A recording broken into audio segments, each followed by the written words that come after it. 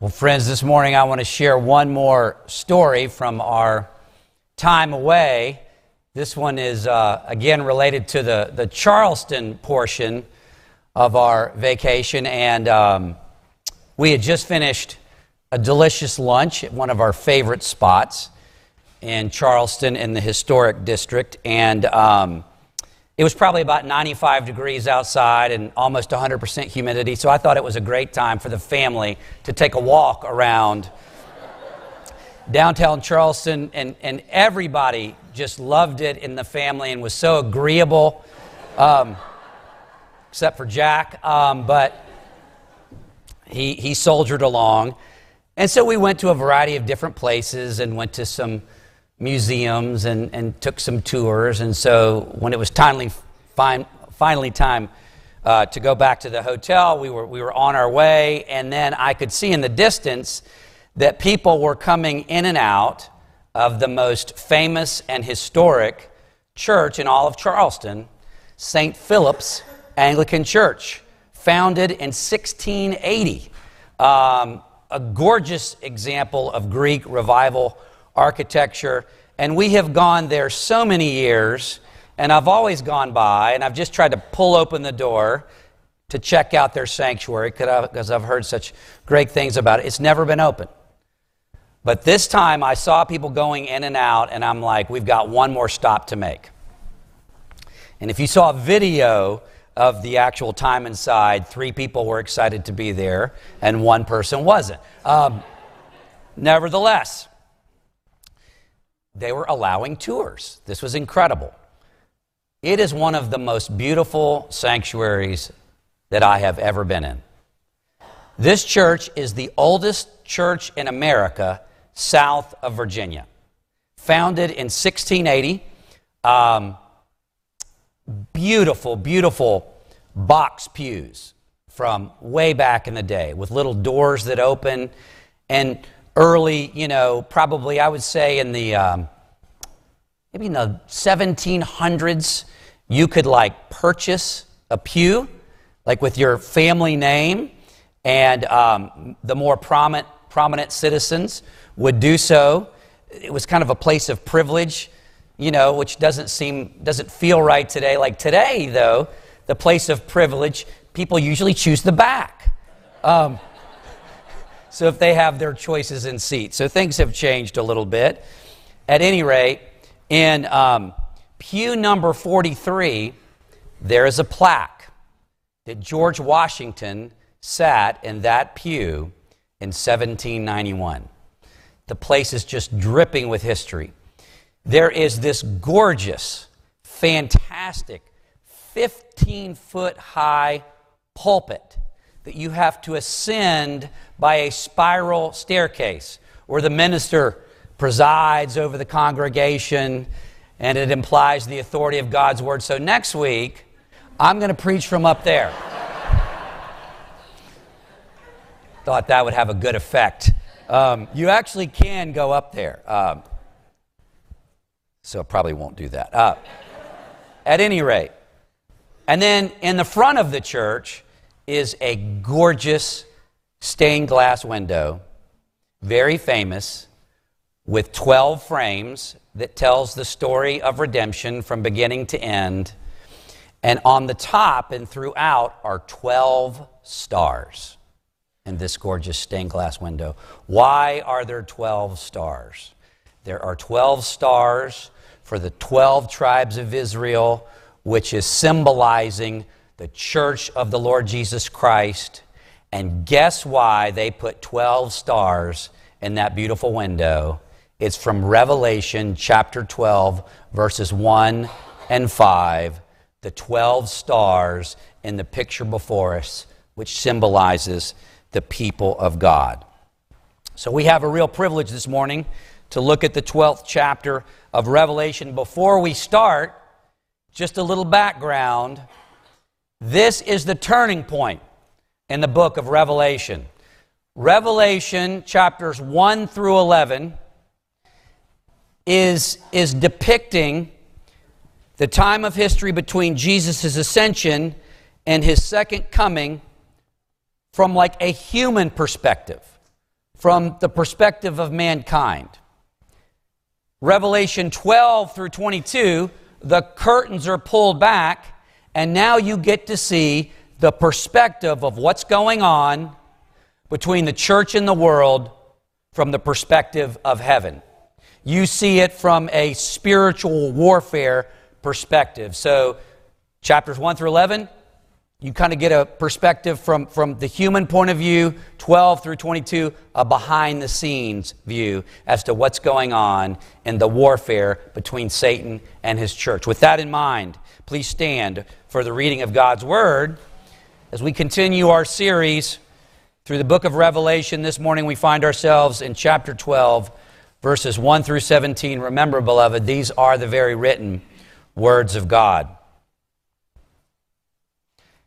And a great sign appeared in heaven, a woman clothed with the sun, with the moon under her feet, and on her head a crown of 12 stars.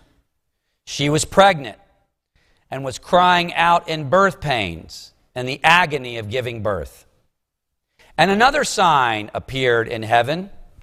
Behold, a great red dragon with 7 heads and 10 horns, and on his heads 7 diadems. His tail swept down a third of the stars of heaven and cast them to the earth. And the dragon stood before the woman who was about to give birth, so that when she bore her child, he might devour it. She gave birth to a male child, one who is to rule all the nations with a rod of iron. But her child was caught up to God and to his throne. And the woman fled into the wilderness, where she has a place prepared by God, in which she is to be nourished for 1,260 days. Now war arose in heaven. Michael and his angels fighting against the dragon. And the dragon and his angels fought back, but he was defeated, and there was no longer any place for them in heaven. And the great dragon was thrown down, that ancient serpent, who is called the devil and Satan, the deceiver of the whole world.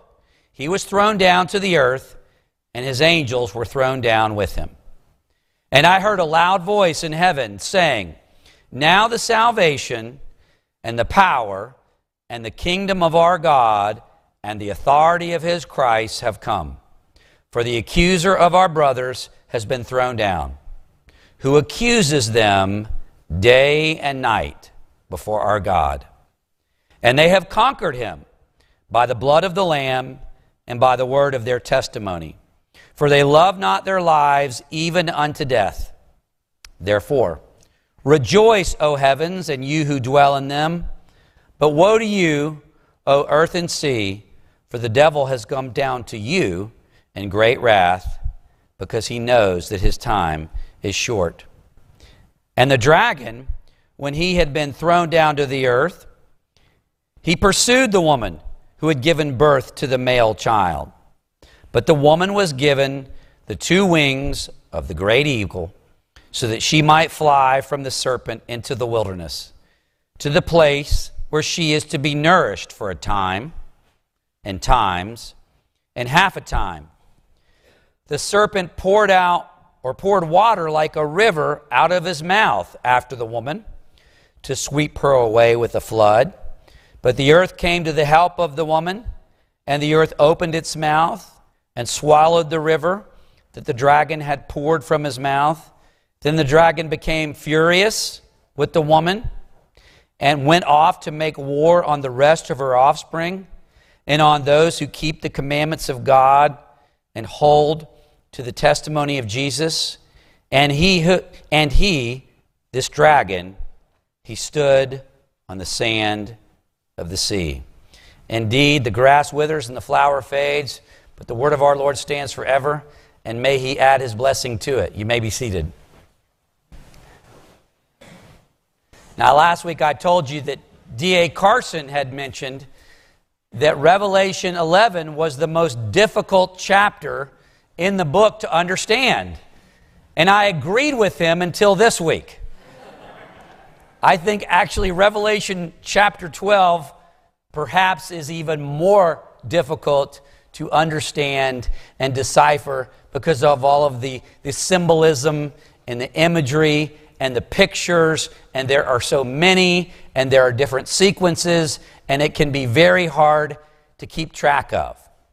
But remember what we have said before, the literary interpretive key to the book of Revelation is understanding that it's the same message communicated over and over and over again. And the book of Revelation was written to the church to prepare her for the opposition that she's going to face between Jesus' ascension and his second coming. Okay? It is intended to challenge the church and encourage the church that God's going to win, that we're to trust in him and hope in him, but it's going to be difficult, and there's going to be many challenges, persecutions, and oppositions. And this chapter implies the same. Okay, let's look at verses 1 and 2 together. So, John is seeing this great vision. It says, a great sign appeared in heaven. And there's a woman clothed with the sun, with the moon under her feet, and on her head a crown of 12 stars. She was pregnant and was crying out in birth pains and the agony of giving birth. And as we've said week after week, the Old Testament is the key to understanding Revelation. There is allusion after allusion after allusion to the Old Testament.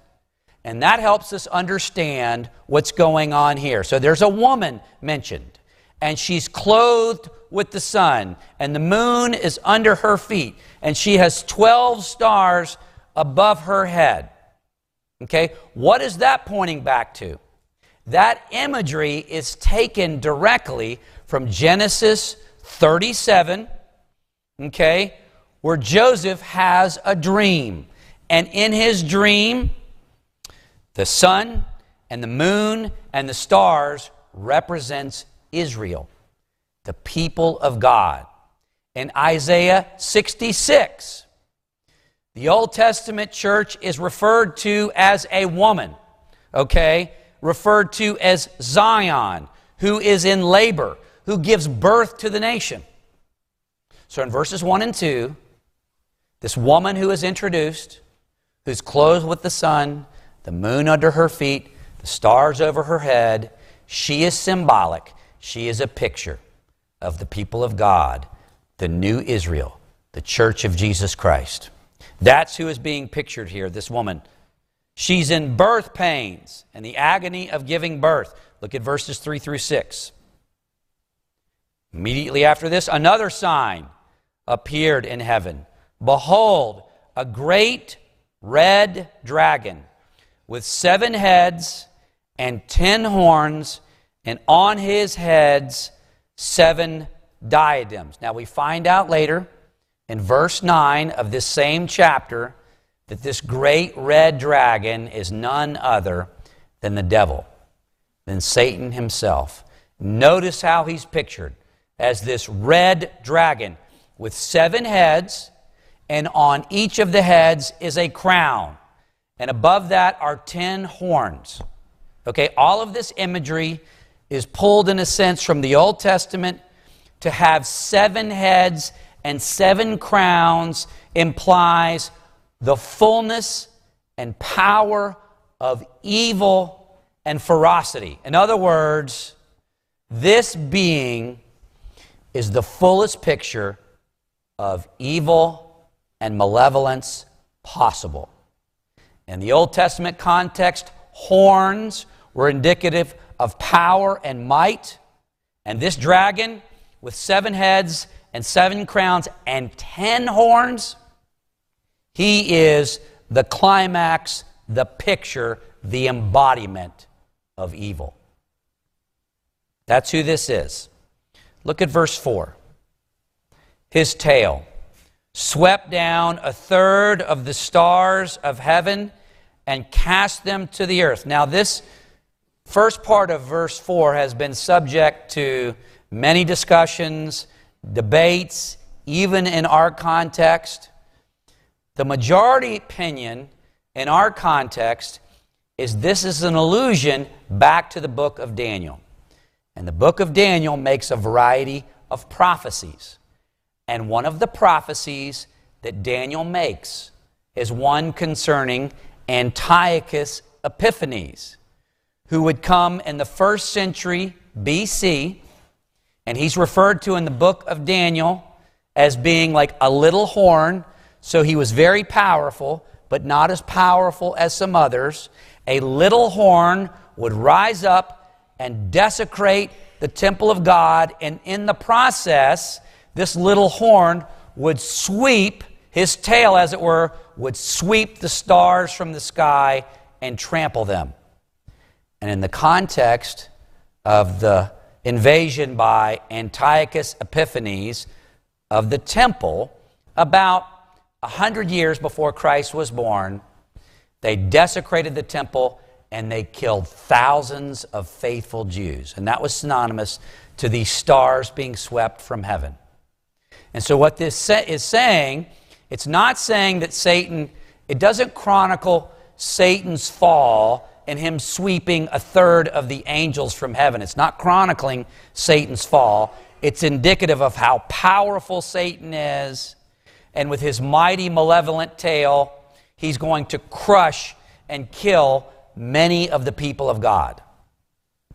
So Satan is going to be persecuting the church of God during this period between Jesus' ascension and the second coming of Jesus. He's very powerful, very ferocious, and he does persecute the people of God. But he concentrates his persecution really more than anyone else on a singular individual. Look with me at the second half of verse 4. And the dragon stood before the woman who was about to give birth, so that when she bore her child, he might devour her. So Satan has been persecuting the people of God from when? From the garden. The serpent was there. The deceiver was there, asking Adam and Eve, did God really say this? Did he really say that? He's been persecuting the people of God from the beginning, but he was concentrating his focus on this special person that later Revelation describes as a male child that this woman would give birth to.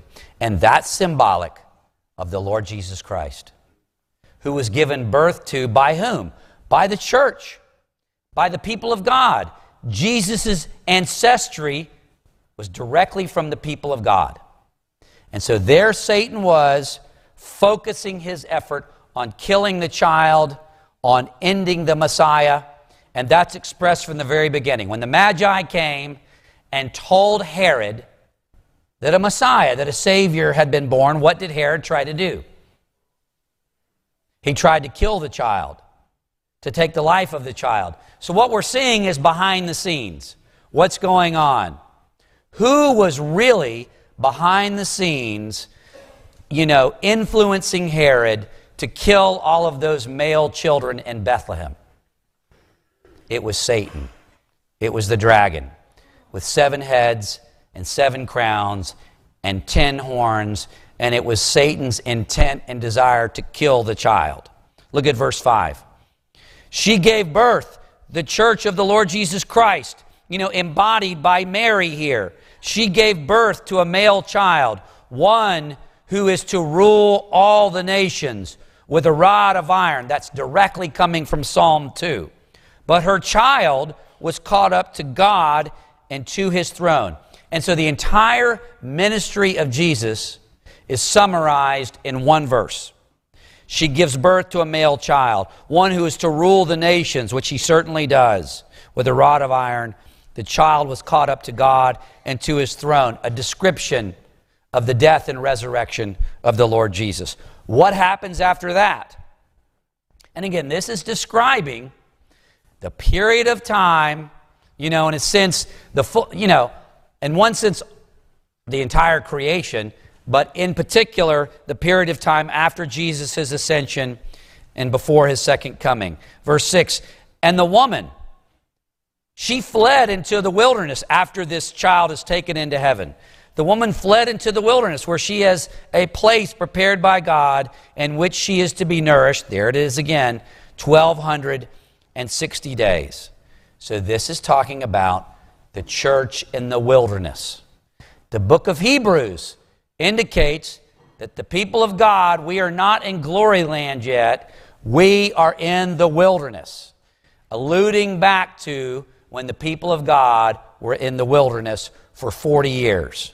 They were nourished, they were cared for by manna from heaven, but it was a place of difficulty and temptation, and that was a model, a foreshadowing to the period of time we're now in.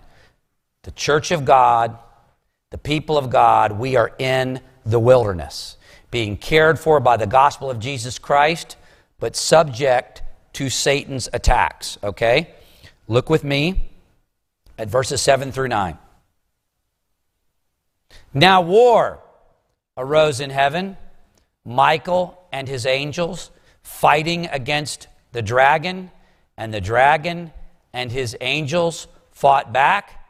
Remember, Michael is an archangel mentioned in the Old Testament in the book of Daniel.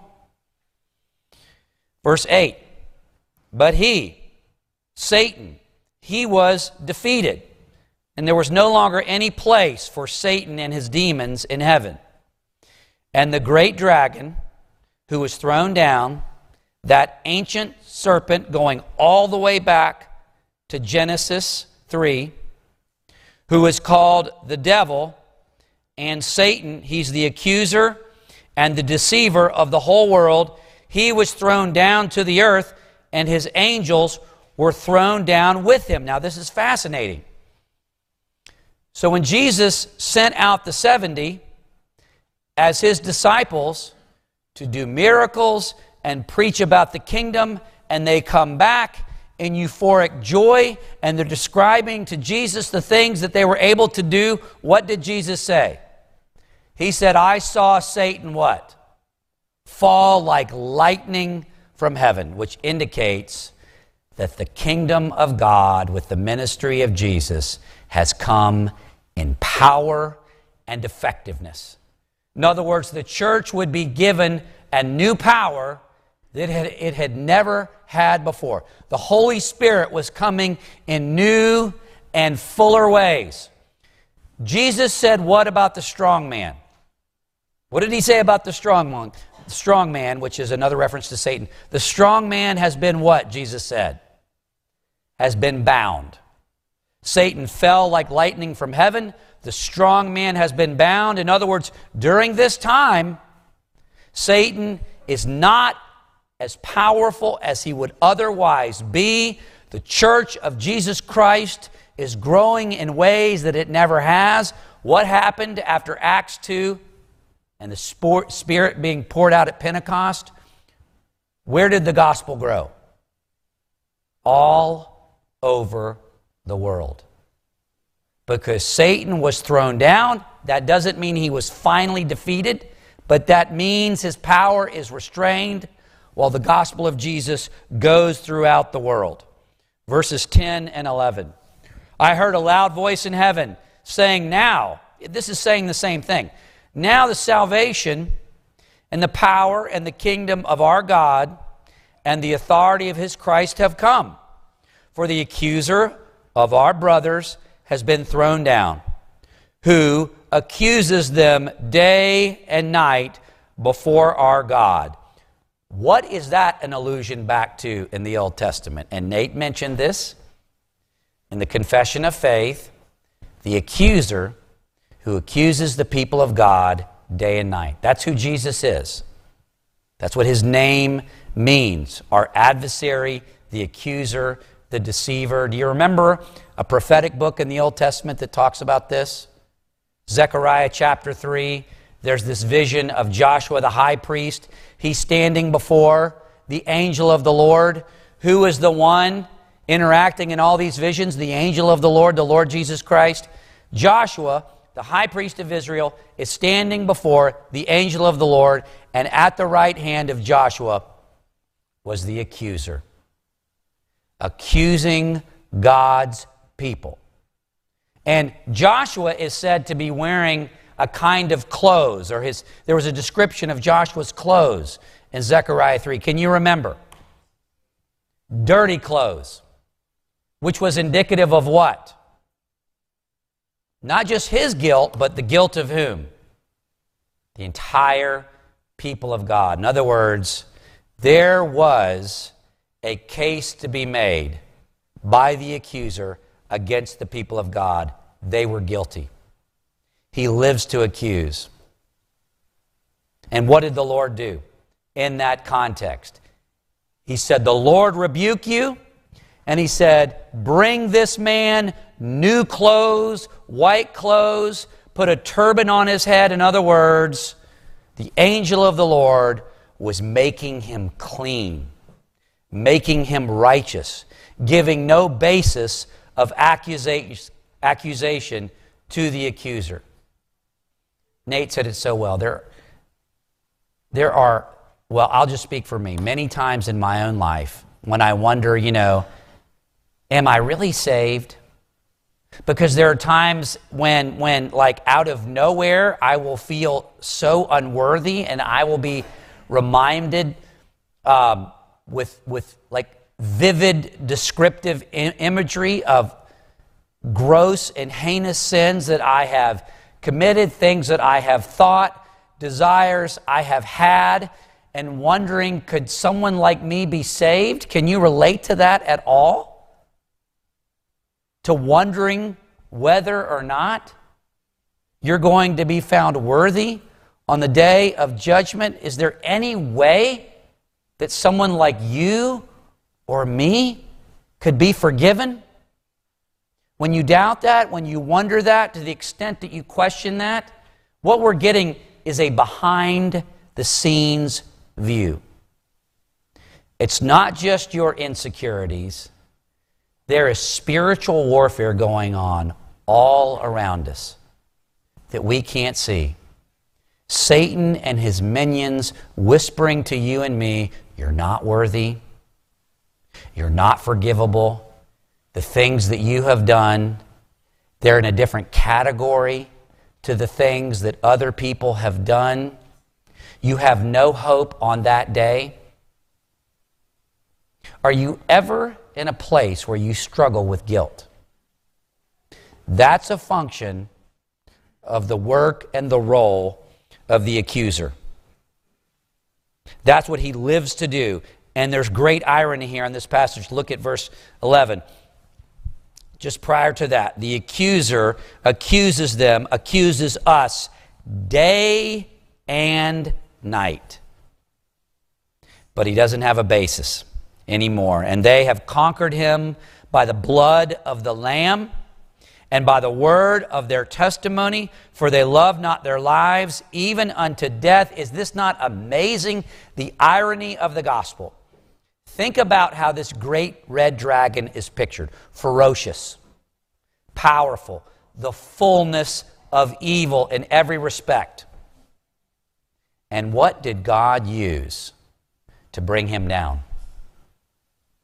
A woman and her baby. The Lamb of God who was slain. And it's by his blood that the accuser's accusations have no basis. Like Paul says in Corinthians what? God has chosen what? The weak things of this world. The things that this world thinks are pitiful and foolish and ridiculous and embarrassing. God has chosen to use those things to shame the wise. In other words, the gospel to the world seems ridiculous, superstitious. The world feels sorry for us. But it's actually the most powerful thing in the universe. is the blood of the Lamb that washes the church of Jesus Christ clean.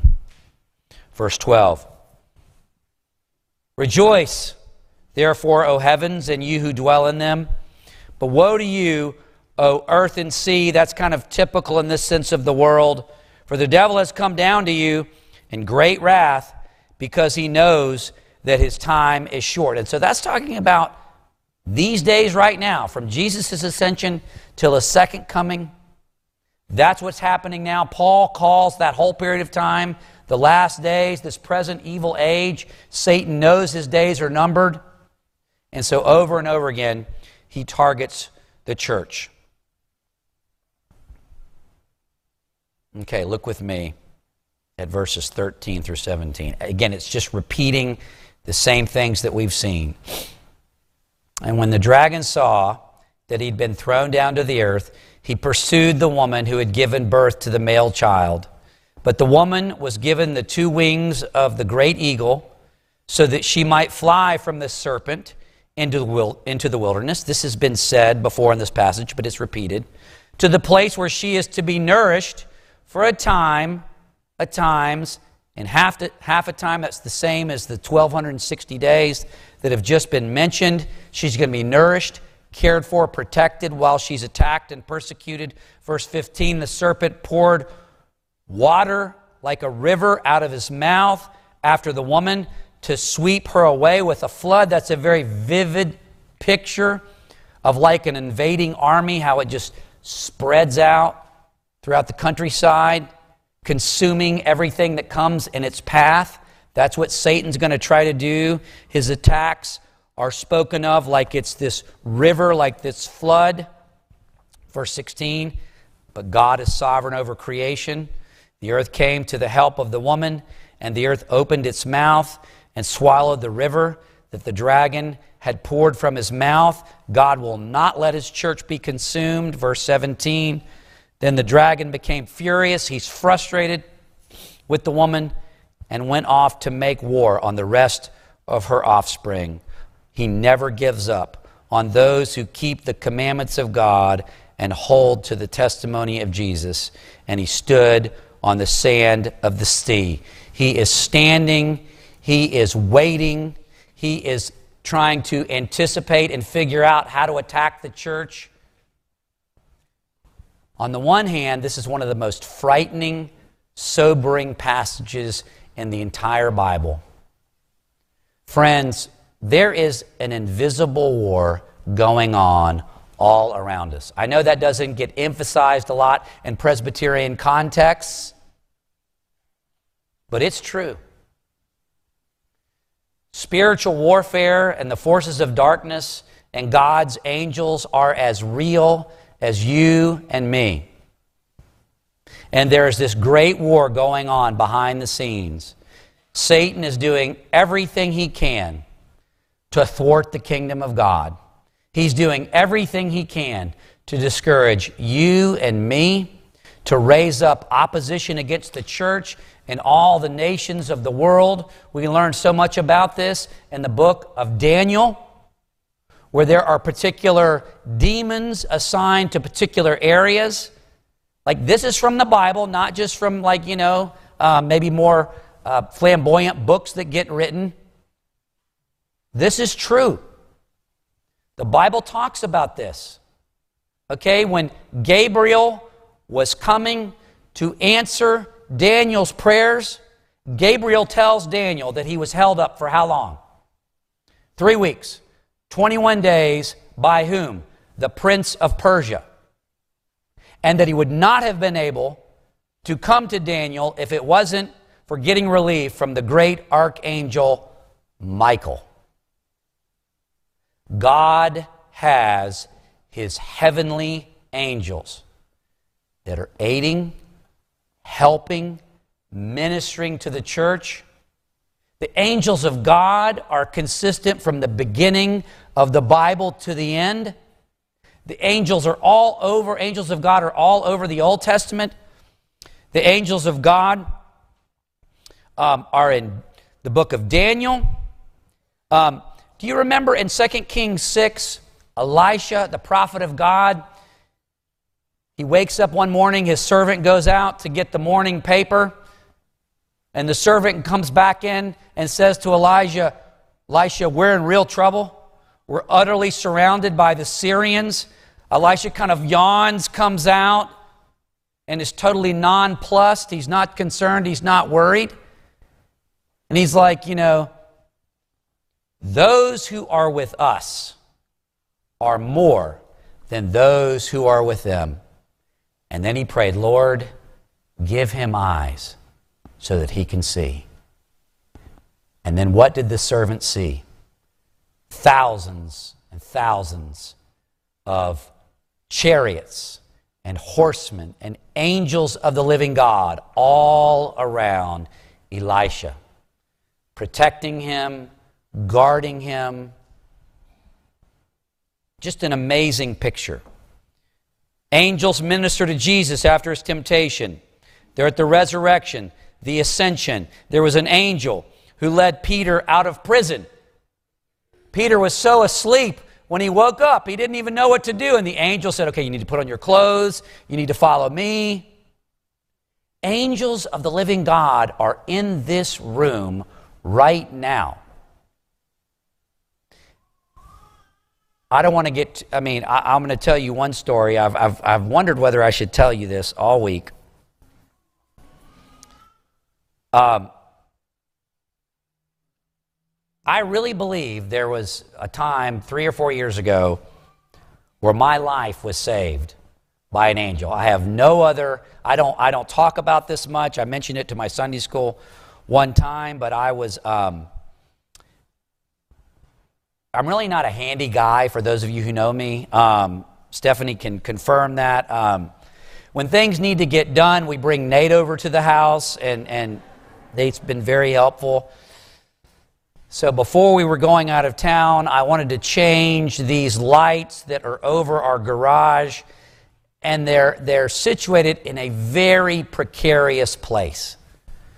And I wanted to change out the light bulbs to LED lights so that I wouldn't have to change it again for 5 or 6 years. And so I get up to change them, and it's really not wise for me to be doing this. Nate will do this next time. But you really should have, someone up there with like a strap or a cord on or something. And what I remember is, and there's just this tiny ledge you're standing on, just this tiny ledge, and there's like a 10-foot drop, and then there's concrete there. And I was changing the light bulbs, and one I couldn't get out. Like when it's kind of stuck in there, you don't want to squeeze the light too much because it might break in your hand, and it's awkward. And I slipped. And there was no room on the ledge, and I slipped. And before I even knew what I was doing, it's like something righted me. And I had goosebumps, and I was like shocked, and I just kind of sat there for a minute and processed. And I was thinking, so obviously it's possible that it was my adrenaline that kicked in faster than I was even aware, and that my body just automatically righted itself. That is certainly possible. All I can say is I had the sensation of being completely out of control, and it felt like something outside of me just sat me or put me straight up. And I will always believe that was an angel of the living God saving what would have been a very bad accident. Whether or not that was an angel, I believe that it was. What this book indicates to us is that spiritual warfare is real. And we should be a people that pray for God's ministering spirits, His angels, His mighty angelic warriors, to protect His people, to help with the furthering of the gospel, to protect this church, to protect our children, to be with us. We should be a people that pray for the Holy Spirit to subdue the forces of darkness. We should be a praying people. This is what's going on behind the scenes, and our greatest hope is this: the Lord Jesus Christ, one day, He's going to win. He's going to win. He's going to defeat all of His and our enemies. A day is coming when He's going to make all things new, but He uses us. We are the means in our prayers, in our preaching, in our teaching to achieve that great end. Amen and amen. Pray with me. Our gracious God and Father, we do thank You for this behind-the-scenes glimpse into what's going on regarding the great war between Christ, His church, and the forces of darkness. Father, we pray that You would give us eyes so that we could see, so that we could recognize, so that we would believe what's really going on behind the scenes in terms of Your kingdom. Father, how wonderful it would be if even now we could see the angels all around this building, the angels in this room, the angels that care and protect and watch over Your people. We thank You for their head, for their captain, for the angel of the Lord Jesus Christ. We pray, Heavenly Father, that You would guard and protect Providence Presbyterian Church, that Your mighty angelic warriors would surround this place. We pray that Your mighty angelic warriors would protect Your people here, and not only while we're here, while we're out in the world, where we live, work, and play. Would the angels of the living God care for us and watch over us and enable us to bear witness to the life-changing message of Jesus Christ. We pray all these things in the matchless name of Jesus. Amen.